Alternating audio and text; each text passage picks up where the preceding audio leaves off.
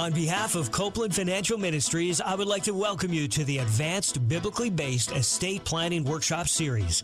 The presenter, Tom Copeland, is a servant of the Lord Jesus Christ who has been called to teach God's Word on finances since 1982. Tom is a chartered professional accountant and the founder and president of Copeland Financial Ministries. Now, here's Tom teaching what the Bible says on estate planning. Okay, I'd like to welcome you to the Advanced Biblically Based Estate Planning Workshop. So today I'd like to talk about stewardship and estate planning. First of all, the Bible has lots of wisdom on finances, incredible amount of wisdom, 2,350 references to money and material things. 16 of Christ's parable deal with money and material things. According to Randy Alcorn, Andy Stanley have done a lot of research on this, and I've seen it too. Christ talked more about money than any other topic when he was here on earth, because I think he knew we'd have a struggle in this area. So God's Word has incredible wisdom for us on every aspect of finance, and it includes estate planning as well. If you talk to most Christians, they probably think the Bible has little or nothing to say on estate planning, but it actually says quite a bit. So in order to plan your estate in accordance with God's principles and God's specific will, it's first necessary to understand that you're a steward or a manager of all the assets that God's entrusted to you. God is the owner. What do these verses say about the ownership of your assets? The earth is the Lord's and everything in it, the world and all who live in it. For he founded it upon the seas and established it upon the waters. And in 1 Chronicles 29, David praised God with these words, "Everything in the heavens and the earth is yours, O Lord, and this is your kingdom. We adore you as being in control of everything. Riches and honor come from you alone, and you are the ruler of all mankind." So what do those scriptures say about the ownership of your assets? Everything belongs to God. Yeah, exactly. Everything belongs to God. Everything belongs to God, and it's all his. What about the real estate? God said, "The land must not be sold permanently, because the land is mine, and you are but my aliens and my tenants." And who owns the money? "The silver is mine, and the gold is mine, declares the Lord Almighty," Haggai 2:8. At that time, silver and gold was used as money, so it's very clear God is saying that the money is his. You may say, "But wait a second, I've worked hard utilizing my skills for many years in order to accumulate assets that I now own," and that may very well be true. But who gave you your skills and your abilities? Deuteronomy 8:17 says, "You may say to yourself, 'My power and the strength of my hands have produced this wealth for me.' But remember the Lord your God, for it is God who gives you the ability to produce wealth." God gives us all our natural abilities. We're to use them in accordance with his principles and his will. And yes, you may have accumulated significant assets. I'm not saying you didn't work hard. Of course you worked hard. But just remember who gave you your abilities and the ability to earn income and have the assets that you do have. So you need to look to the Lord as to what God wants you to do with the assets he's entrusted to you. Is there anything that God does not own? God said to Job, "Who has any claim against me that I must pay?" Everything, God said, under heaven belongs to me. Conclusion, we are stewards or managers of all the assets that God has entrusted to us. God is the owner. He owns it all. Your estate plan and your will are your last acts of stewardship. That's what I call it, your last act of stewardship. Your will is the final document that's going to determine where all your assets go after you die. I believe your will is probably the most important legal document that most people will ever sign, because it governs everything after you leave this earth. Here's my definition of Christian stewardship. Acknowledging in mind and heart that God owns absolutely everything, that's your retirement fund, your money, your home, even your life, and using all assets that God has entrusted to you in accordance with God's principles and God's specific will. Fulfilling our stewardship financial responsibilities requires the following. On a regular basis, spend quality time in prayer with the Lord, asking God for his wisdom and specific direction in managing the money that God has entrusted to you. James says, "If any of you lack wisdom, he should ask God, who gives generously to all without finding fault, and it will be given to him. But when he asks, he must believe and not doubt." Secondly, study and meditate on God's Word with respect to finances regularly in all areas, including estate planning and retirement planning. Do not let this book of the law depart from your mouth. Meditate on it day and night so that you may be careful to do everything written in it. And thirdly, trust God to meet your needs and direct you according to his will. Proverbs 3:5-6 says, "Trust in the Lord with all your heart and lean not on your own understanding. In all your ways acknowledge him, and God will direct your paths." As we fulfill our stewardship responsibilities, what are God's two key promises? In Matthew 6, Jesus said, "So do not worry, saying, what shall we eat, or what shall we drink, or what shall we wear? Your heavenly Father knows that you need them. But seek first his kingdom and his righteousness, and all these things will be given to you. Notice God promised as we put him first, he'll meet our needs, not necessarily our wants and desires. And similarly, as you start doing your estate plan and you start planning on how you're going to allocate your assets, even maybe some before you die, also look at needs with respect to your kids, your grandkids, that kind of stuff. You need to look at that and just allocate the assets. Allocating according to needs is a very important factor to consider in your overall estate plan. What else did God promise us? Psalms 32:8, God said, I will instruct you and teach you in the way you should go. I will counsel you and watch over you.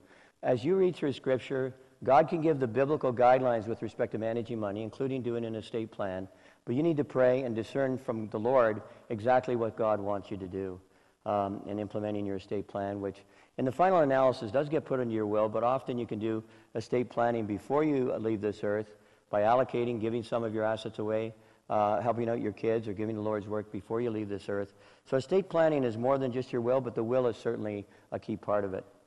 So the conclusion, if we acknowledge that God owns everything, and if we faithfully use money and material things in accordance with God's word and God's will, then we can completely trust God to meet our needs and direct our financial decisions, all financial decisions, both managing your monthly cash flow, paying down debt, but also in doing your estate plan and also in retirement planning. Okay, we know our assets belong to God and that we're a steward of all of them. As stewards, we must consult the Lord for his wisdom and his direction. I like Psalms 25:12 at the bottom then. There, who then is the man who fears the Lord? God will instruct him in the way chosen for him. Estate planning principles. Here's a key one. God wants us to leave an inheritance, that's assets, not liabilities, but inheritance, assets, to our kids and our children's children. A good person leaves an inheritance to their children's children. God wants a good person leaves an inheritance. The implication is assets, not liabilities. And I recommend to everybody that you work hard to pay off all your debts, because God warns of the dangers of debt, Proverbs 22:7. And God's best is for us to be debt-free. And for sure you want to be debt-free before you retire. Absolutely, for sure. Totally debt-free, no mortgage, no car loan, nothing. And it's ideal even to get there before even that happens. But certainly you don't want to leave debts to your kids. It causes all kinds of problems for them. And often parents, the other point I'd like to make is that often parents believe that after they have died, they must allocate their assets equally amongst their children, regardless of how they manage money. This thinking is actually not consistent with Scripture. Let's look at the parable of the talents. If you recall in that parable, the master, who is God, entrusted 5 talents to one servant, 2 talents to another servant, and 1 talent to a third servant. The Scripture says that after a long time, perhaps a lifetime, the master returned and he made the servants accountable. By the way, they were accountable for 100% of what they were entrusted with, not just 10%, but 100%. And the master made the servants accountable. The guy with 5 earned 5 more. The guy with 2 earned 2 more. They worked hard, put the money to work, used their talents and abilities God had given them. But the guy with 1 talent was lazy. He made no effort to invest his master's money. It's like God entrusting us with assets and we make no effort to make use of them, especially for the kingdom of God.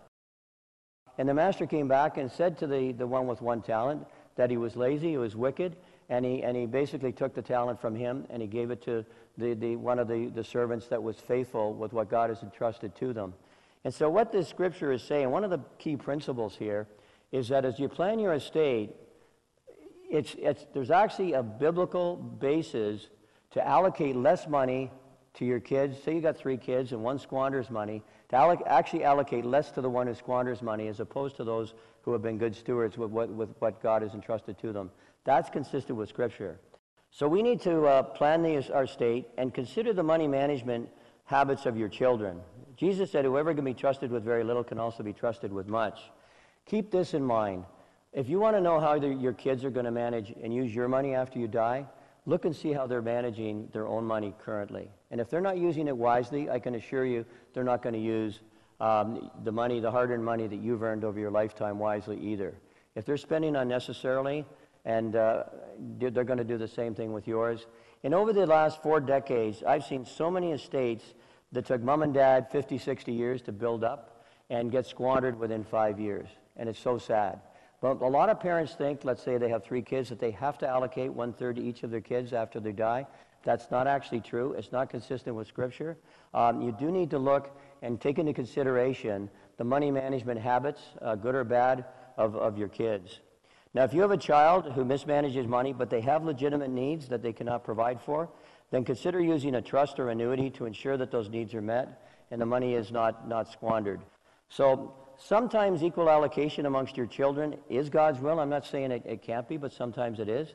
And other times it's not. And besides the money management habits, I think mom and dad should consider any significant benefits that one child has received over another. I think I see this often in my accounting practice where both children are good money managers, but let's say the son gets the family business.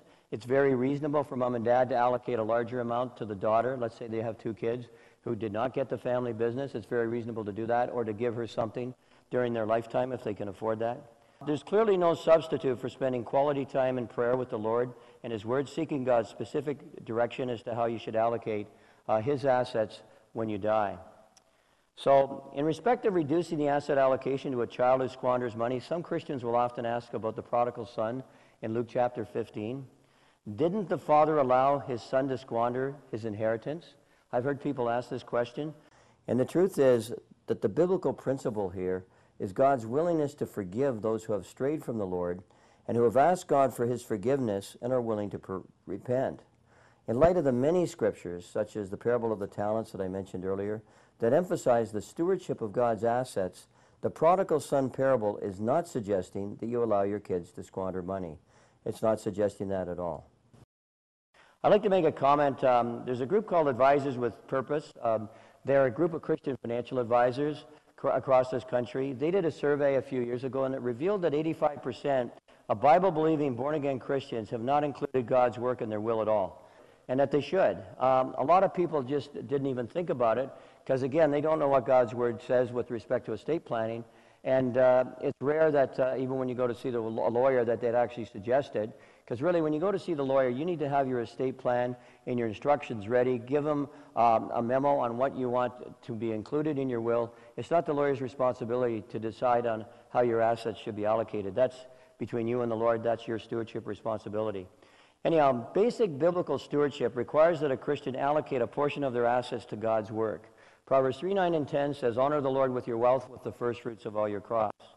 And remember again, your will is your last act of stewardship. It's the final document that determines where all your assets will go, and in essence, it's the last effective decision that you get to make while you're here on earth with respect to managing money. What do you think would be the typical differences between a non-Christian preparing a will, which I call a secular will, versus a committed Christian who understands biblically based estate planning and who prepares a biblically based will? What would you suggest are the differences? And give me your input on that.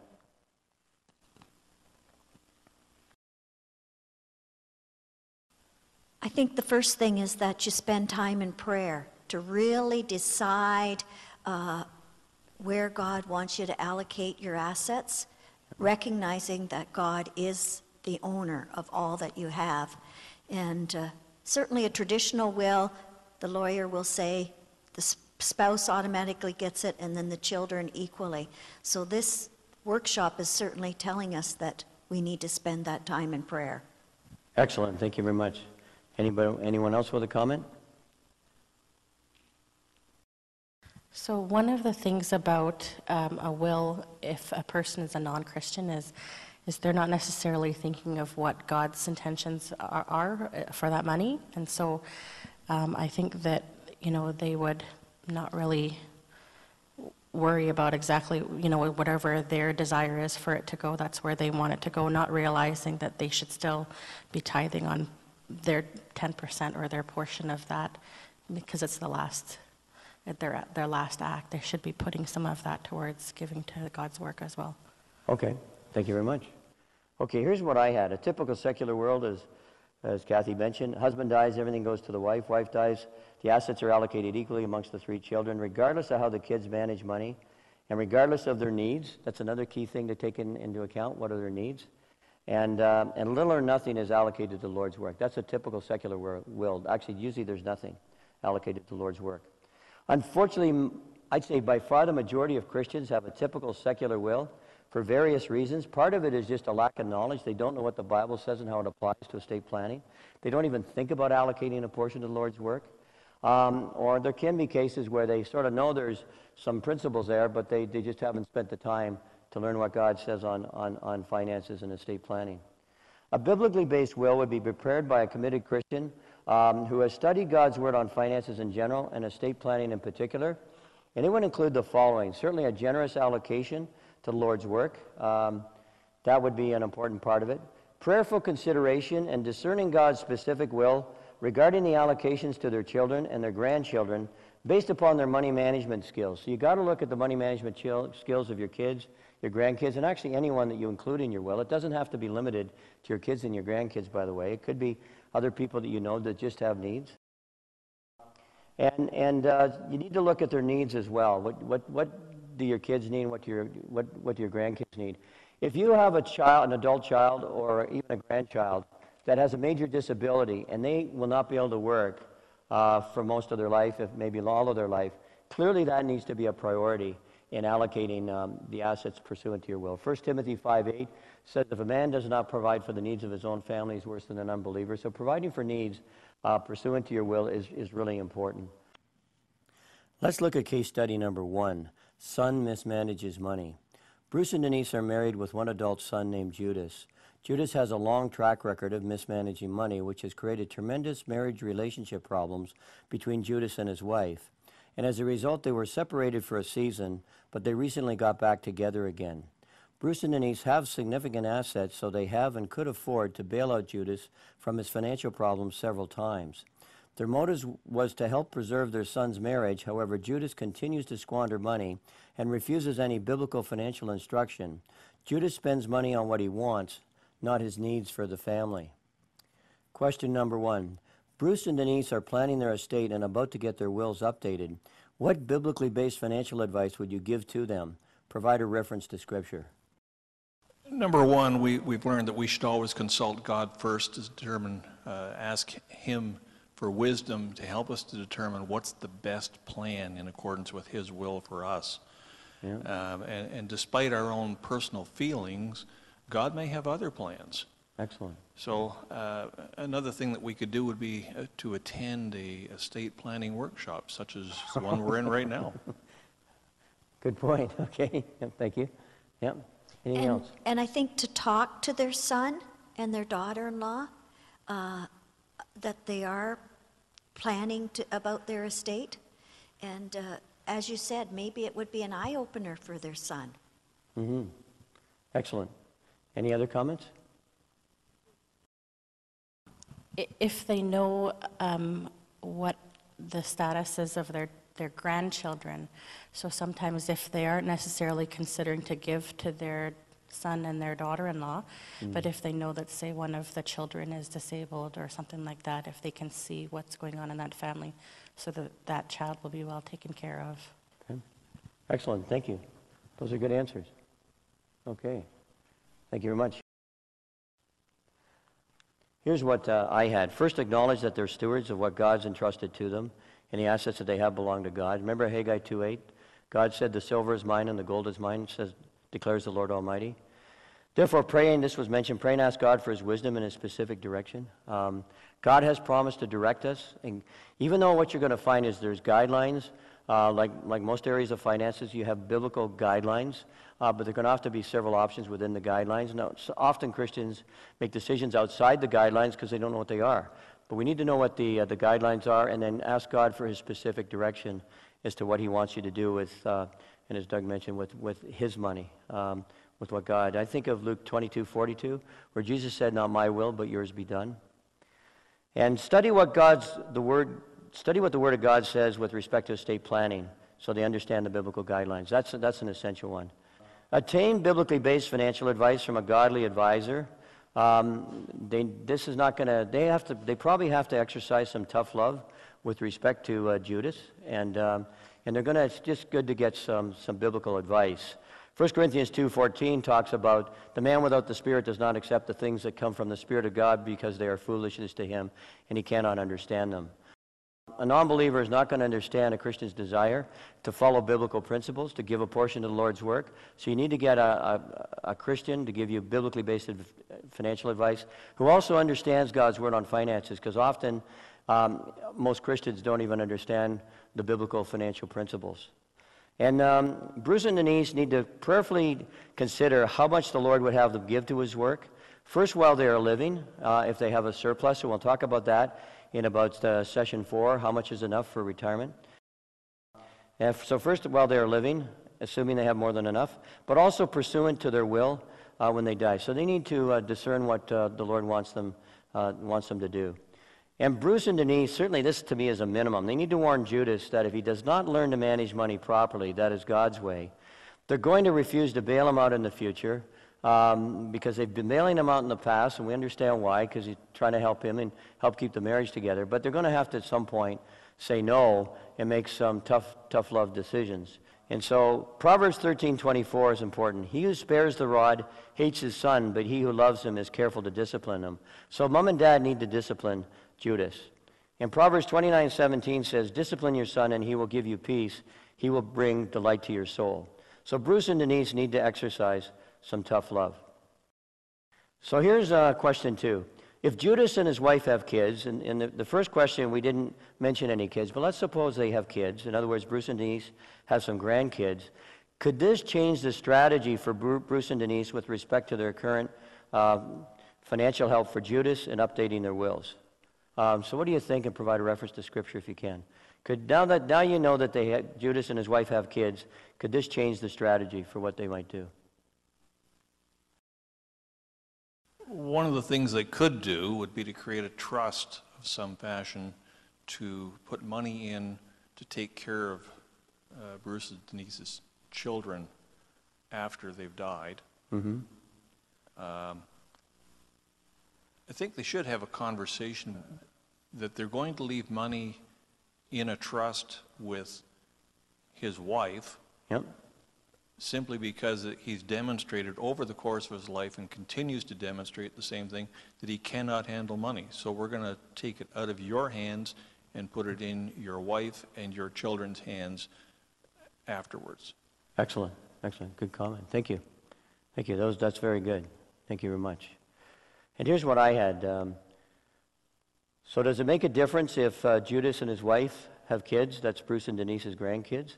The answer is yes. Proverbs 13:22 says a good person leaves an inheritance for their children and their children's children.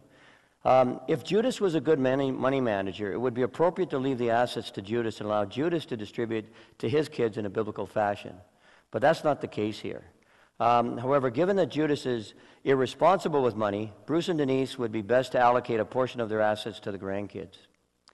Assuming that Judas's wife does manage money God's way, Bruce and Denise could consider including her in their wills, along with the grandkids, and providing current and future financial assistance to the wife and not Judas. Now, that's a tough decision to make, but if they really care about their grandkids, I think it's a tough decision they probably have to make. Because the wife is a good money manager, Judas isn't. If you leave it to Judas, it's going to be squandered, and the wife and the grandkids are going to suffer, and you want to avoid that. The objective is to ensure the grandkids and the daughter-in-law, their needs are met, and entrusting the assets to a good money manager, which is Judas's wife, that's consistent with Scripture. So question 3, there's sort of 2 parts to it. The first part is, should Bruce and Denise exclude Judas completely from their wills, or should they include Judas for a portion, and if so, how? So what do you think about that? Should they exclude him completely? It's pretty hard, isn't it? It's a hard one. I think it would be very difficult, and you don't want to alienate your son from God. Mm-hmm. So this is going to take some big talking, and I think if they can have a trust where it's going to his children, that would be, at least he's seeing that it's coming to him, to his children. Yep. But certainly there's some, this is a very difficult situation. Yep. Yeah. I agree. There's no simple answer here. Thank you for that comment, because as I say in my suggested solution, there's no simple answer. It'd be reasonable for Bruce and Denise. For sure they need to warn Judas that they may not include him in their wills, or they may include him for less. As they go through the process on what to do, they need to ask God for his peace or lack of peace. Remember what Jesus said in John 14:27? He said, peace I leave with you, my peace I give you. I do not give as the world gives. Do not let your hearts be troubled. Do not be afraid. Before you make the final decision, make sure God's given you his peace about it. By the way, planning your estate can often take 2, 3, 4, 5, 6 months, but don't let it go on forever. Otherwise, you'll never put a plan in place and you'll never update your will.